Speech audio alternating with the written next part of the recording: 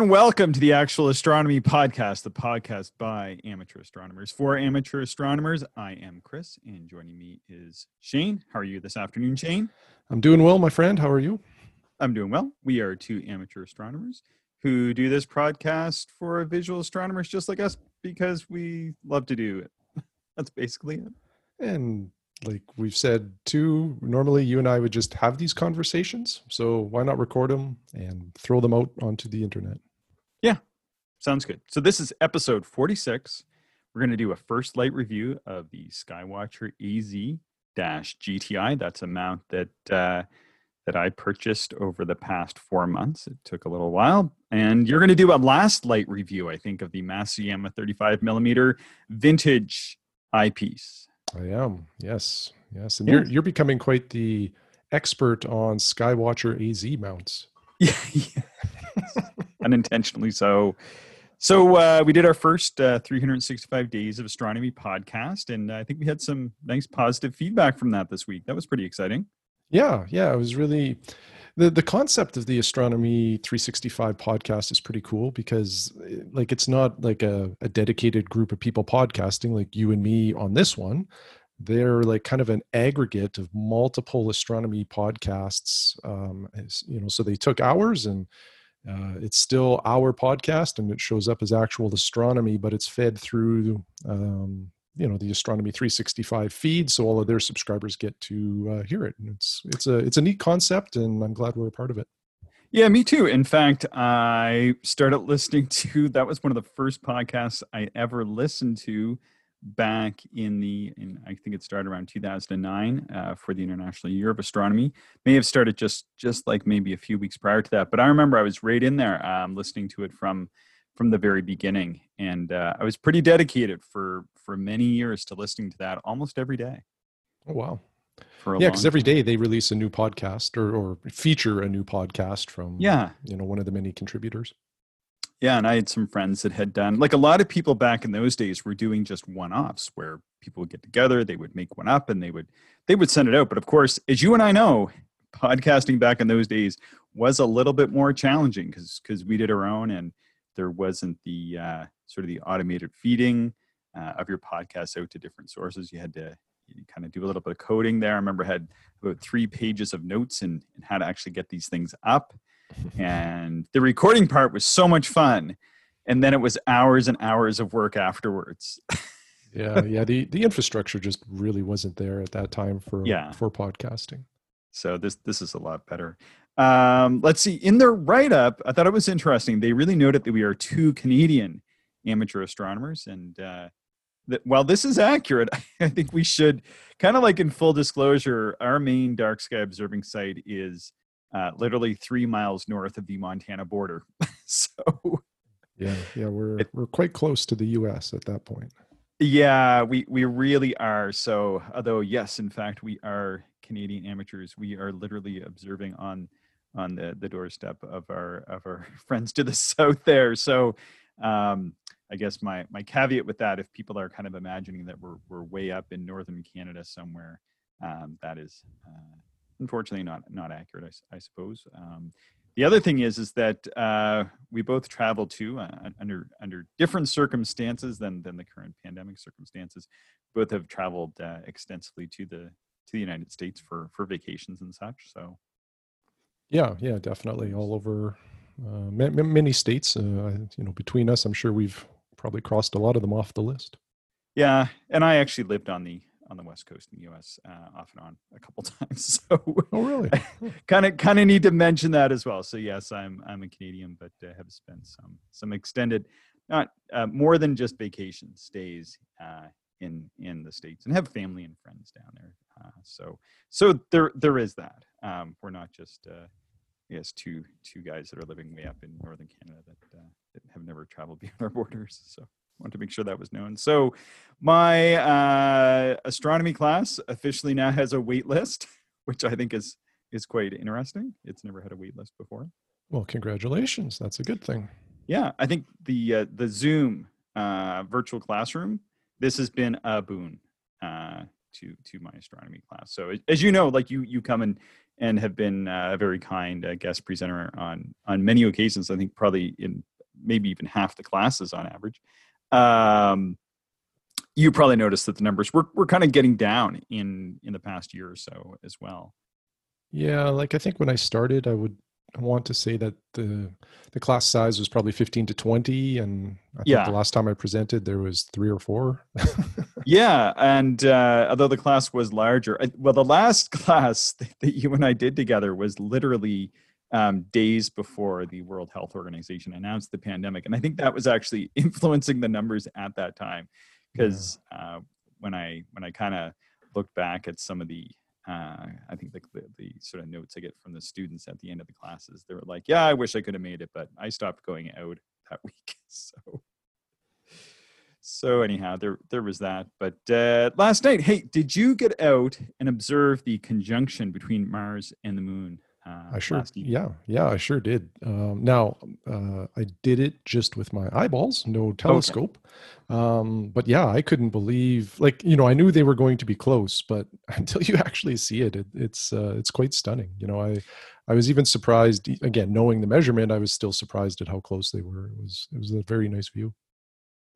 I thought it was amazing. I thought it was one of the best conjunctions I've seen. I had the telescope out on it, and I was testing out the mount we're going to talk about in a moment, and had the 100 mm on it and low power, my lowest power, widest field eyepiece, and showed my wife, and she's not really that into astronomy. She's a person who crochets, and that's her passion.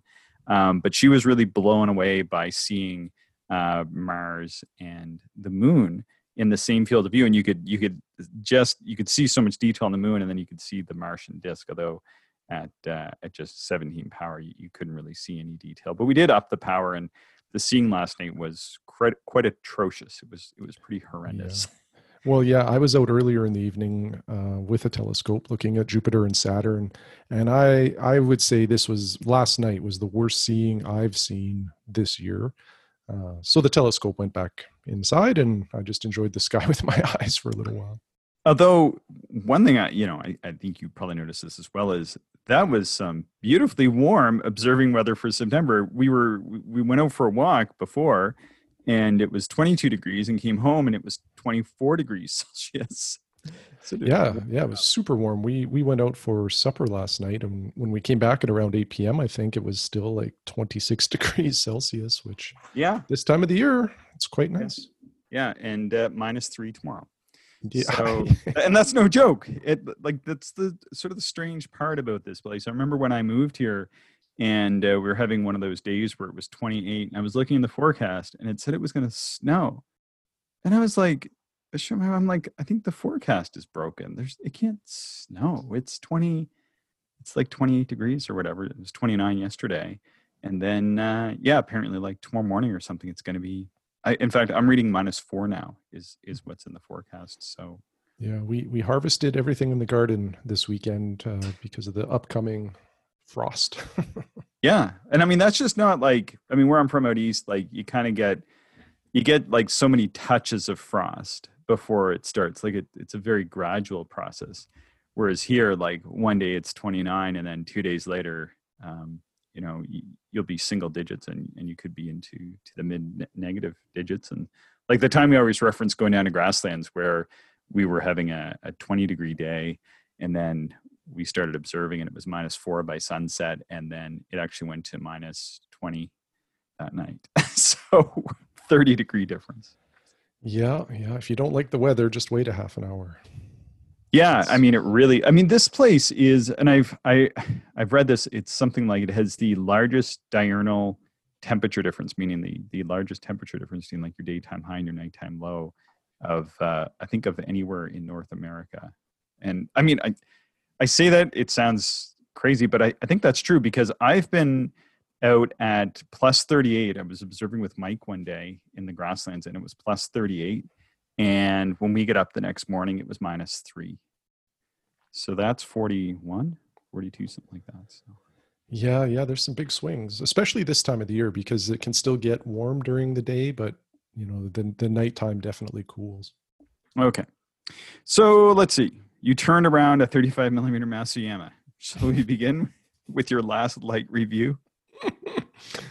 Yeah, so we've talked a little bit about this eyepiece, I think on the last episode or a couple episodes ago. It's got such a, I wouldn't say cult following, but kind of online. Like on cloudy nights, if you search for the Masuyama 35 millimeter, there's all kinds of like super positive reviews and people praising this eyepiece like no other. Like it's one of Yeah. the greatest 1.25" wide field eyepieces money can buy.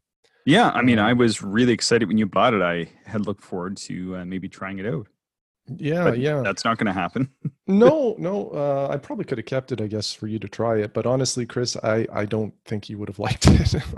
Really? Yeah. So, where to start? Maybe I'll start with the eye relief. So it's advertised as 24 millimeters of eye relief, which is really good for Yeah. people that wear glasses like you and I. Yeah. Yeah. It should be awesome for that. But yeah, I couldn't see the field stop. I couldn't see the entire field of view because the top of the glass, the lens is recessed quite a bit into the eyepiece. I would say 7 or 8 millimeters, maybe, give or take 1 or 2 millimeters. Oh. So if it's 8, now you're down to 16 millimeters of eye relief. And typically people that wear glasses need around 20 millimeters to see the field of view. And I couldn't get it all in. A, that was a disappointment. Yeah.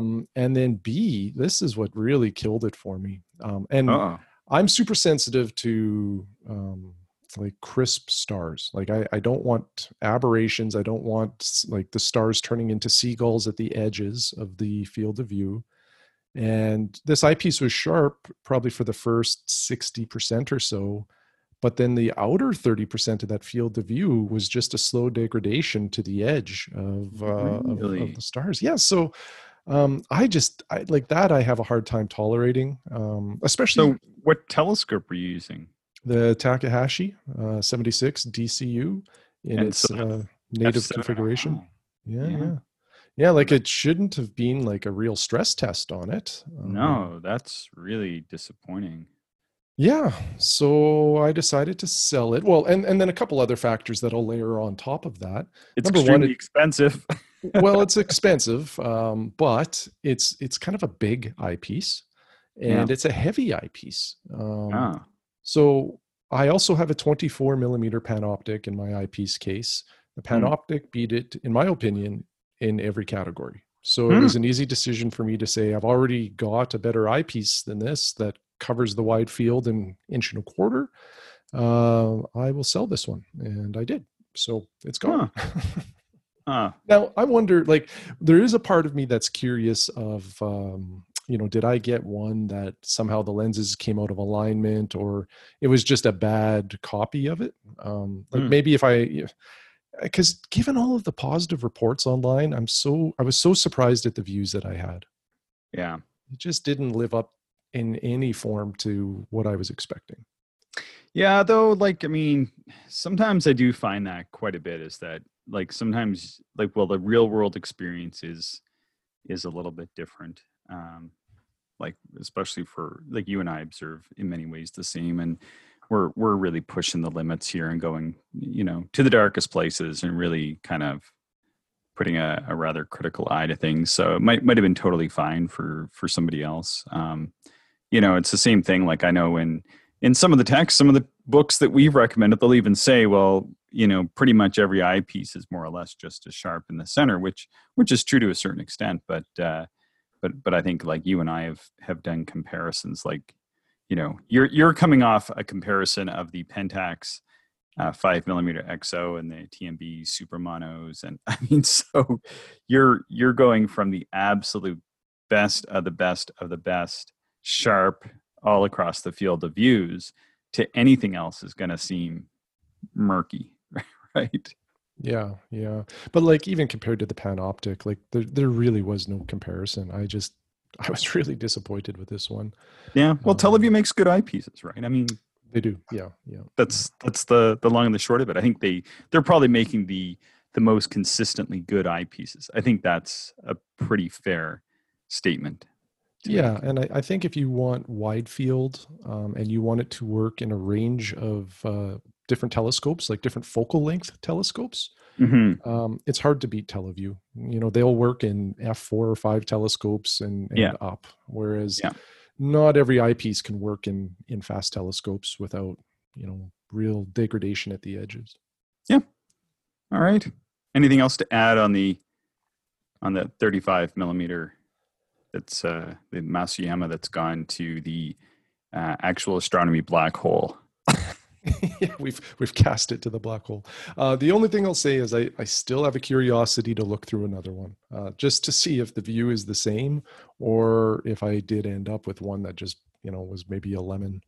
Well, I think you should look for a 35 millimeter Celestron Ultima Halloween edition, Hmm. because they're supposed to be pseudo Masuyama, so they're essentially the same optics, but they don't look as recessed. Or let's see, there's two other kinds. There's the Bader Udaioscopic, Yep. and then there's also The let's see, the Orion. Orion Yep. Ultrascopic. I Yep. think and then Park's Optical. I think it Right. was Yeah. Gold Series or something like that, was Yeah. also supposed to be pseudo Masuyama. So Yeah, for anyway, sure. I will keep my eyes open, and if I can try one out, I certainly will. yeah, because I always wanted to get one as well, because sort of ultimately I wanted to be able to run my tax in just 1.25 mode, um, just for lightweight and some other means like that. Hmm. So okay, you ready? You ready for my first light review? Finally, of the AZ-GTI by Skywatcher. I can't wait for this. I've been waiting, I think, since April or May for this review. I ordered it, and this is, I'm not blaming anybody but myself on this. So I ordered it at the end of the first week or the middle of the second week of June, and I order much of my astronomy equipment from Stefan Broquet, who runs what's called Astronomy Plus, which is one of Canada's largest astronomy retailers. He carries, I think, I could be wrong, but I believe it's about the widest selection of astronomy stuff in Canada. I've been buying from him for 20 years. Always had awesome experiences. But I was working and he knew I wanted this mount, and he wrote me and said, "Hey, I get these mounts coming in. Great." And I just pressed buy, click onto my workload. I was working on something very concentrated, and I clicked on the GTE instead of the GTI. It was my fault. I did it. I looked at the record. I had my bill of sale, the whole bit. It's all saying Chris bought this. Chris clicked. It's like there. So I kind of messed up, but I got the GTE. It took a long time, so I was really confused, because I was like, man, I thought Stefan said these were coming in, and then he had to like go and get me one of these GTEs because it was harder to get. And in the end, we ended up swapping it out, and I got the GTI. But I was able to try the GTE first, and then I was able to try the GTI. So I think it's worth mentioning. They both work pretty similar, though. And what these are Skywatcher branded alt azimuth mounts. So they work just left, right, up, down. They're very simple mounts, but they also work electronically, and they will track the sky objects. Like if you want to look at the moon, it will track the moon across the sky, or deep sky objects or whatever. It also has go-to functionality. Go to Jupiter if you're on the moon, and it will slew across the sky and go to Jupiter. Now, the GTE, you have to use a hand paddle or the software on your iPhone to control it, one or the other, and that's how you slew it around the sky. And lots of people would be fine doing that. So you can either just press the buttons and slew it around the sky, or once you get a line, just tell it to go to objects, and you're going to observe those, and it will track them. I can't use a mount that way. Yeah, when you Because get used to the manual controls, like manually uh, manipulating a mount, to have to wait for motors and things to slew around the sky is really frustrating. yes. So I realize, and there's a bit of a warning, and although some people say it's fine, and it is a really good mount, it's very high quality. I gotta stress, Skywatcher really did an awesome job on this.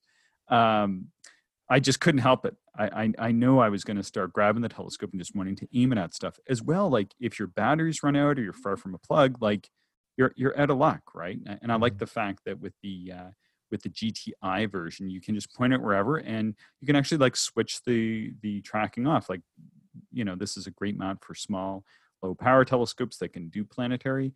And really my main goal for the mount was to be able to track and to do astronomical sketching of planets from home.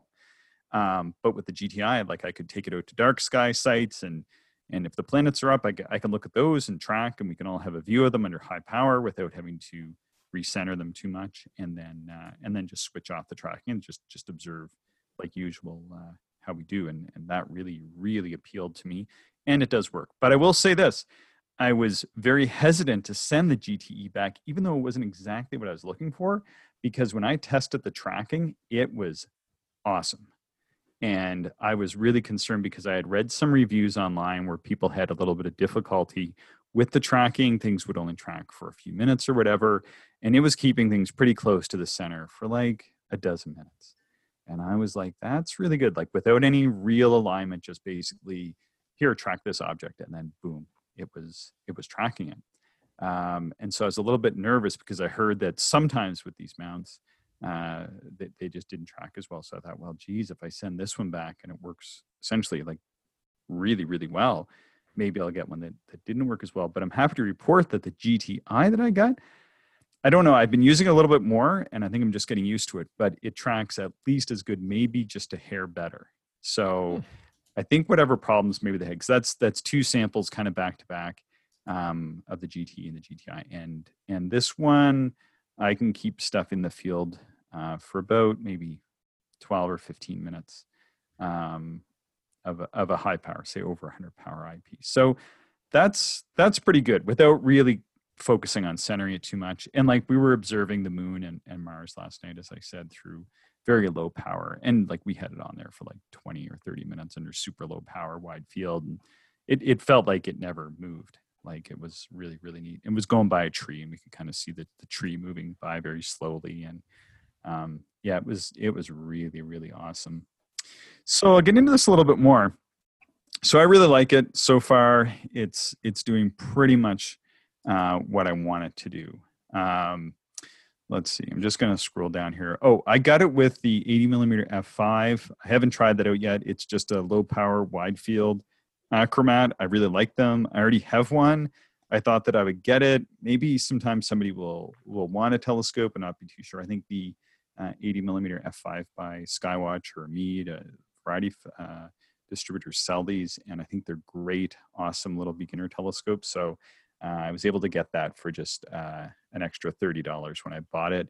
But typically, I think you can get these with a 4 or 5 inch Masuyama, which I think if somebody was getting just into astronomy, that would be, and they want to look at planets, that would be a great setup to have this mount and a little 4 or 5 inch. I think there are 4 inch Masuyama with it.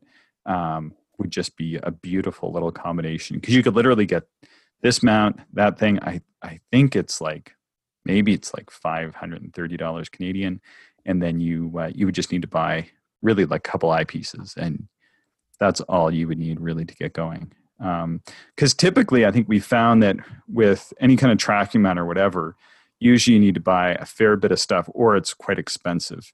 And I think they've really created an awesome mount that is very affordable. Yeah, and that Maksudov, like especially the 5 inch, is a really capable telescope. I've owned two of them actually in the past. Oh, really? Yeah. The I was going to keep them as like my observatory telescope, just leave it outside in the dome. The issue I had was the dome would get so hot during the day that it really added to the cool down time required for the telescope at night. And those Maksudovs hold heat, like they do take a little while to acclimatize. Yeah. So I ended up selling them, but I had some great views of Saturn and Jupiter through those. Cool. So what I'm going to do is I'm just going to run through some of the pros and cons of this mount. And before I do that, like overall, the mount is awesome. So in particular, I'm using it with my 60 millimeter f10 Takahashi refractor. And that mount with that telescope is absolutely perfect. Like, it is so good, it's ridiculous the way it works. Like, there's just nothing better. So my TAC is a very small and light telescope, and I have a heavy Takahashi Lapidus Altaz manual mount, but it has like slow motion controls, just their manual controls. But that telescope is way over mounted with that, and that can be a little bit of a problem. Like, it's harder to slew it around the sky, and you feel like you're really like heaving on the telescope to move it. I don't like that. And then I have a small portable Universal Astronomics Dwarf Star, which it works well on, especially for low to mid power. But once you get much over 100 power, you are kind of limited by that manual hand tracking and without any slow motion controls. But putting it on the GTI has just, it just works so well with that little telescope. And you can just change eyepieces very easily. It's very easily balanced. Let's see what else. So the main pro is that this is a very lightweight mount with a reasonably high weight capacity. So the mount itself only weighs about 3 pounds or 1.3 kilograms. It's a real one-handed mount. And I've actually added a couple things. I've added a set of batteries to it, just some lithium batteries, which weighs probably 3 or 4 ounces or something like that. And then I've also added another base to it. And then I'm leaving there's a little pier that comes with this mount when you buy the tripod and telescope option. And I'm leaving the head of that attached. So even with those things, cobbled onto it, it's still a one-handed mount, which I like, because I can grab the mount head and I can drop it on my tripod, which is outside, and then bring an eyepiece case outside with me. So it's nice. Usually, like the TAC Lapidus mount, so heavy, it's a two-handed mount. It's just barely a two-handed mount, but it's a two-handed mount. And the carrying capacity of this mount is 11 pounds. And so with my 60 millimeter TAC and some eyepieces, I'm under half the weight, and that works amazingly well. So I think, like, if you're using a 60 or like a 76, like your Takahashi, which would be pretty lightweight, I think that's where this mount is sort of perfectly aligned. Now, I'm also mounting my 100 millimeter DC Takahashi on it, and I've seen lots of people mounting Sky 90s. It is I think it's getting to the limit when you're doing that. Yeah. The Sky 90s weigh a little bit more, and then the 100 DC is just a little longer. And when you factor in the weight of the rings, the dovetail, the diagonal, the eyepiece, you're probably getting close to that capacity. Yeah, I think like you said, mostly I think it's the length versus the weight, because I loaded up my 60 and it's close to a 600 millimeter focal length. So I think it's just getting a little bit long as well. On the 2 nights I've headed out with the 100, I've headed out a couple more nights with the 60 than with the 100. It was really windy. Like last night was winds gusting to 50 kilometers an hour, 30 miles an hour. And they were hitting the house and I was on the deck, and they're hitting the sides of the deck, and there's like a bush hitting the deck, and that's a lot of vibration. But I did notice with the focusing, it did kind of move around a little bit. But, for tracking, we're at 105x, 15 minutes, still reasonably, close to the center of the field of view, like definitely still in the sweet spot. And also the manual mode is excellent. So this kind of surprised me. So even without the tracking, it's still a really good manual Altaz mount. I'm really, really impressed with it. It's pretty smooth motions in that. One little caveat I'll get to in a minute. And let's see, it's very quiet. That's the other thing. When I got the GTE, I was really frustrated at first because I didn't think it was tracking. So I was messing around with the app, and I was like, okay, you're on Jupiter. Like, why aren't you tracking? Why aren't you tracking? And so after 5 minutes, I'm like, wait a second. After 4 or 5 minutes, it should be out of the field of view. And it was still in the center of the field of view. So I was like, it's tracking. And then I put like super high power on. It was, you could, after, 5 or 6 minutes, you could see it was starting to get out of the field. But, it tracks without any sound. There might be a little, there was one night it was really quiet. And I thought I could kind of hear it, like, but it's so quiet. And so for the, I think it's called the point and track feature, there's virtually no sound to it, which I quite like. That's nice. That's pretty awesome. It's kind of like there's not a lot of options for a lightweight grab and go mount that tracks, but also has like manual alt-az capabilities like that. So it really sounds like a winner. Yeah, I think it is. For the price, like I said, it's around $500 Canadian for everything, including a telescope. That is, and how good it is. I was really surprised when I got the first one, how good the quality is. There's a couple little caveats, but I think for somebody, especially for somebody who's just getting started, and maybe for whatever reason they don't want to go the 6, 8, or 10-inch Dobsonian route, which is typically what I think you and I recommend for people getting started. I think this is a really, really great way to go, because you can say, there's the moon. I'm going to point at the moon. I just want it to track. Like, that's what, in my experience, most people who are getting into this want to do.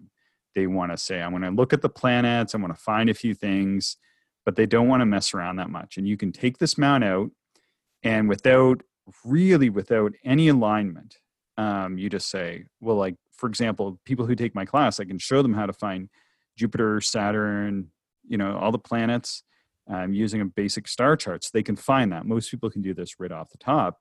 But then, you get the telescope in that. And if it has like a more than a 1 or 2 step process for setting up the go to the alignment, it gets very frustrating for them very quick. In fact, going beyond that, for me, I find it a bit frustrating, because I would rather just point and have it track. Maybe that's just my own laziness or what, I don't know. But this mount will do that very perfectly. They've really done a great job.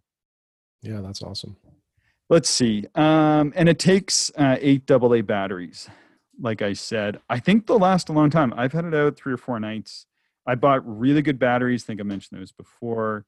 The Energizer lithium blue and silver ones. I used to work for an IoT company, and those are the ones that we use in our IoT devices. They last an amazingly long time. So probably buy another pack of those soon, just for when these ones conk out. But again, the great part is, say we're out observing, and like, I don't know, maybe there's 30 or 40 minutes left of tracking. I might get a couple nights of that out, because I'm only going to be using it on planets or certain objects. And I'll just flip the power in that off when I'm just like low power looking at other things, or, don't need the tracking for whatever reason. It's just really nice. So I think the batteries, I think I can get a lot longer out of the batteries than I originally thought. I thought that I'd be kind of turning it on, and then they would take more power, especially where I'm not using the go-to that much. I'm just going to point and track. But I'll say this, I did try the go-to last night. My wife really got mad at me, because I always, maybe we'll give somebody a hard time for using go-to, because I think people really should learn the Sky as well, even if they do have a go-to. But I want to test it out, make sure it worked. And it worked after I pointed at 2 different objects. So I had to go to Jupiter and Saturn, or maybe another object first, and do the point and track. And then after I did that, so I tried the go-to before that, it just really wouldn't do it. But then after I did that, I said, go to the moon and Mars. It would go to objects after that. So that's pretty impressive. That's pretty intuitive. So if you know a couple objects in the nighttime sky, you can just do the point and track on those. And then after you do that, you can just go and tell it to go to other things if you wish, if you want to use that functionality, but you don't have to. So this is an extremely flexible mount. Yeah, that sounds really good. I can't wait to see it out, like with your 100 millimeter on it. I'd like to have a look through it and just see how it all handles and all of that stuff. Yeah, let's see. So here's some cons, and I say cons-ish. Some of this is kind of nitpicky stuff, because I've been doing astronomy a long time, and I think this mount is totally acceptable out of the box. So any of this is sort of taken with that into account, and it's also well priced.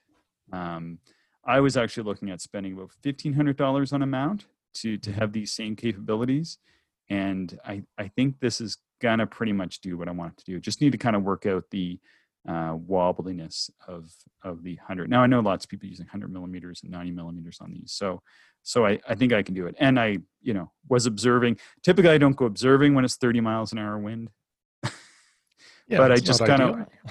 of I kind of wanted to test it out anyway and see. And yeah, I mean, I don't think anything's going to be that stable in those kind of conditions. All right, so some of the cons ish. Let's see. Number one is the tension knob on the sort of the altizimuth, sort of going around and around, not the altitude, the azimuth, is a little tight, and loosening it doesn't really seem to loosen it. Seems like this is a common complaint people have. And also the tension knob for that is on the far side of the telescope. So my understanding is that over time they've updated the software, and you now need to mount the telescope on the left versus the right, which is fine. I usually want to mount on the other side, but it's not really that big a deal, even for those of us that prefer it. Like I'm a goofy foot, right? So anyway, it doesn't really matter. But now the tension knob is on the far side. And so I think that is a little bit weak. And then even when you back it off, it seems pretty tight to move. And so don't like that, because it seems like you could be fighting some gears and we get some pretty cold weather. So what people do, and I bought this even before I got the mount, is it's called a Feisol, Feisol PB-70 base. And this is this little, almost looks like a hockey puck, but it's only about 2/3 the size of a hockey puck. There, I mean, we are Canadian, right? We can say this. Has to come back to hockey. Has to come back to hockey somehow. And it sits between the base of the mount and the top of the tripod. And it works beautifully. It dampens. It's got very smooth motions. You can put the tension knob wherever you want. I really like that. And it was pretty cheap. I think it was like $55 US to get. So there's that. I also think the tripod that came with it, little disappointed. I heard some people, like a lot of people, use it and say, "Oh, it's not too bad," whatever.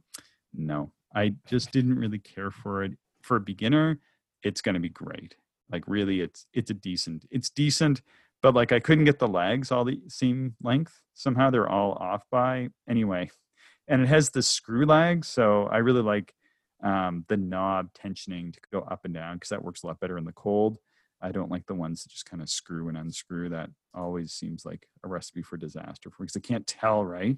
Like with the knobs, I can really feel them, grabbing purchase. But it seemed fine. I set up in the room with that, and then I took it off, and then I don't know if I'll use it. I was hoping I could use it for travel, and I may, because it's very lightweight. So I may just need to play around with it a little bit more. It did come with a little pillar. I think that's good. Though some people say you got to watch that it doesn't unscrew or whatever. But I think those people maybe aren't using the PB-70 base, and I think it's because the mount rotation in the azimuth is a little tight, and so it might cause that to unthread after a while. But I think that would take some working. When I first set it up on my Manfrotto, I played around with it in the living room for a while and kind of worked that out. I think that really isn't that big a problem, but you do need to get a different tripod. I have a Manfrotto 028B. I think you have the same. Mine's I think a slightly earlier model. It's a Bogen 3046, but basically the identical tripod. Yeah, it's pretty simple. Now, with the 60 millimeter of your telescope, this would be perfect. I think I need a slightly heavier tripod for the 100. Yeah, although I could see that. I find even with my 76, especially with the Q extender in there, it's not quite as stable as I would like it. Yeah, so kind of looking at new tripods. Maybe, I got to play around with it and see. I also have it on my deck. My deck is not that stable. It's stable enough to sit on and eat a hamburger. it's not stable enough for high power visual observing. At 17 power, it's great. At 170 power, it's a little shaky. Although that combination with the 60, I can run 171 power in the 60 millimeter, and it's perfect. It's great. It's fine. But down below, I have mulch. And one reason why I got all this mulch in my yard is so that I can set my tripods up and nice and flat. All right, so let's see. So you need a good aftermarket tripod, and also a lot of people are getting ADM dovetail clamp replacements, and I think I'm going to go that route too, because there's a locking screw that locks into your dovetail, and it just seems like a bit of a sketchy purchase on it. Well, and that, going with a wider clamp can make a world of difference too on your stability. So, that might improve it enough that you don't feel the need to replace the tripod. Yeah, and it's a pretty inexpensive upgrade. It's around $70, I think. So let's see. I'm not a big fan of using the iPhone at the telescope. Just bright screens and telescopes. Yeah. I bought a hand controller. It's a little bit more futzy to set up than I would have liked. And this is really getting nitpicky. I think the point and track feature, it's so good. And I think this is what a lot of people should be using with the mount, is I think that should be higher up in the menu. And I think that they should have better instructions for going to that and using it. Because I see a lot of people talking about getting the go-to and the tracking working on this mount. And I think that they should just try pointing it out a few objects they know, using the point and track, and then using the go-to feature. That's how, in my opinion, it should be described to work, because that works amazingly well without having to level and blah blah blah and do all this other stuff. That just works really well. So I think that's more of an instructional thing. And you have to attach to the Wi-Fi each time, and I'm not sure how it would work where I might not have good cell service or other issues, like where we go really far. So that's one of the other reasons why I bought a hand controller. But it has a built-in wireless access point, I think, right? Like your Wi-Fi like your phone connects directly to the mount using Wi-Fi, right? Yeah, I'm not sure. I want to try it. I'm not sure how the technology works exactly. I think it's pulling some information from the phone, and I think my phone is pulling some information from the data. So I don't know what it's passing or not passing. I thought it was just kind of like a dummy Wi-Fi. In use, though, I'm not so sure. We'll have to see. Yeah, for sure. Yeah. Well, and the other thing too, using a phone in cold weather just doesn't work. Phones, when they get anywhere into single digits, they start to just turn off and not work. So that's when you need a hand controller for sure. Yeah. And let's see. My recommendation for this mount, if somebody's a beginner, I think it's a great mount, and the telescope options I think are excellent. But I think if somebody's in my position, I would just go and buy the mount alone, and then maybe get the tripod pillar if you so wish. But the mount alone can be purchased, and you'd probably save maybe a couple $100 once it's all said in taxes and shipping and all that stuff in. Let's see. Yeah, I think going, and I can sort of do a bit of a roundup on this, the GTI versus the GTE. I definitely think it's worth spending the extra $50 Canadian to go with the GTI. I really like the point and track feature.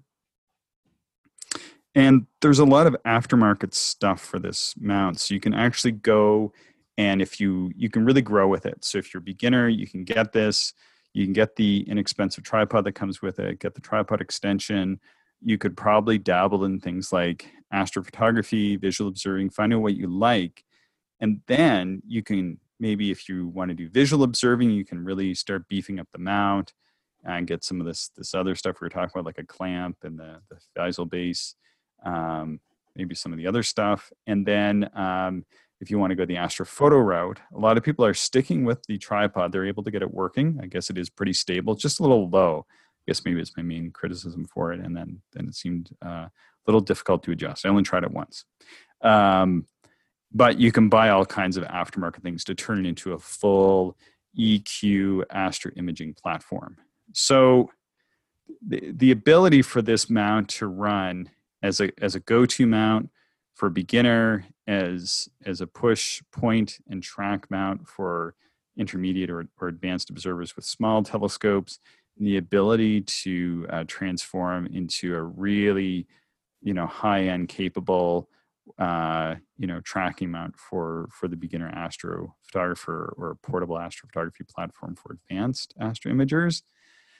There's nothing else out there that's like this that I've run across. I don't know about you, Shane, but Nothing out of the box. Like you can get that Vixen Porta 2 mount. And then I think JMI sells some motors that you can install. So it becomes a push to tracking mount, but not a go-to.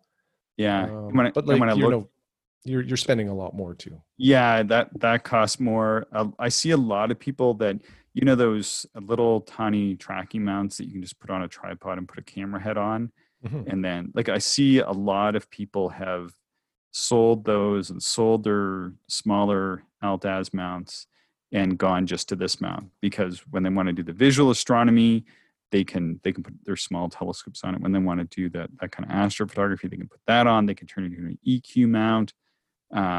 Just the flexibility of that. So anyway, I'll give it my rating. I give the Skywatcher AZ-GTI mount 4 out of 5 stars. Ooh, okay. Sounds like a winner. I think it is a winner. Yeah, 100%. It does what I wanted it to do, and it does it very easily and quietly. You can get it, take it out of the box, put on a mount, put your batteries in, turn it on, point out an object, tell it to track it, and it does that without any fuss, really. Well, that's really all you can ask for. Yeah. So that's my review. That's my first light review. I think Skywatcher really hit it out of the park with that. Yeah, well, that's awesome. I can't wait to see it. Yeah. Do you have anything else to add, Shane? That is all, my friend. Okay. How can people stay in touch with us? You can find us on Twitter at Actual Astronomy. Can email us. We are actualastronomy@gmail.com. You can leave feedback by putting reviews in on any of the podcast platforms that you use, and we will reply to everything that comes our way. Thanks so much, Shane.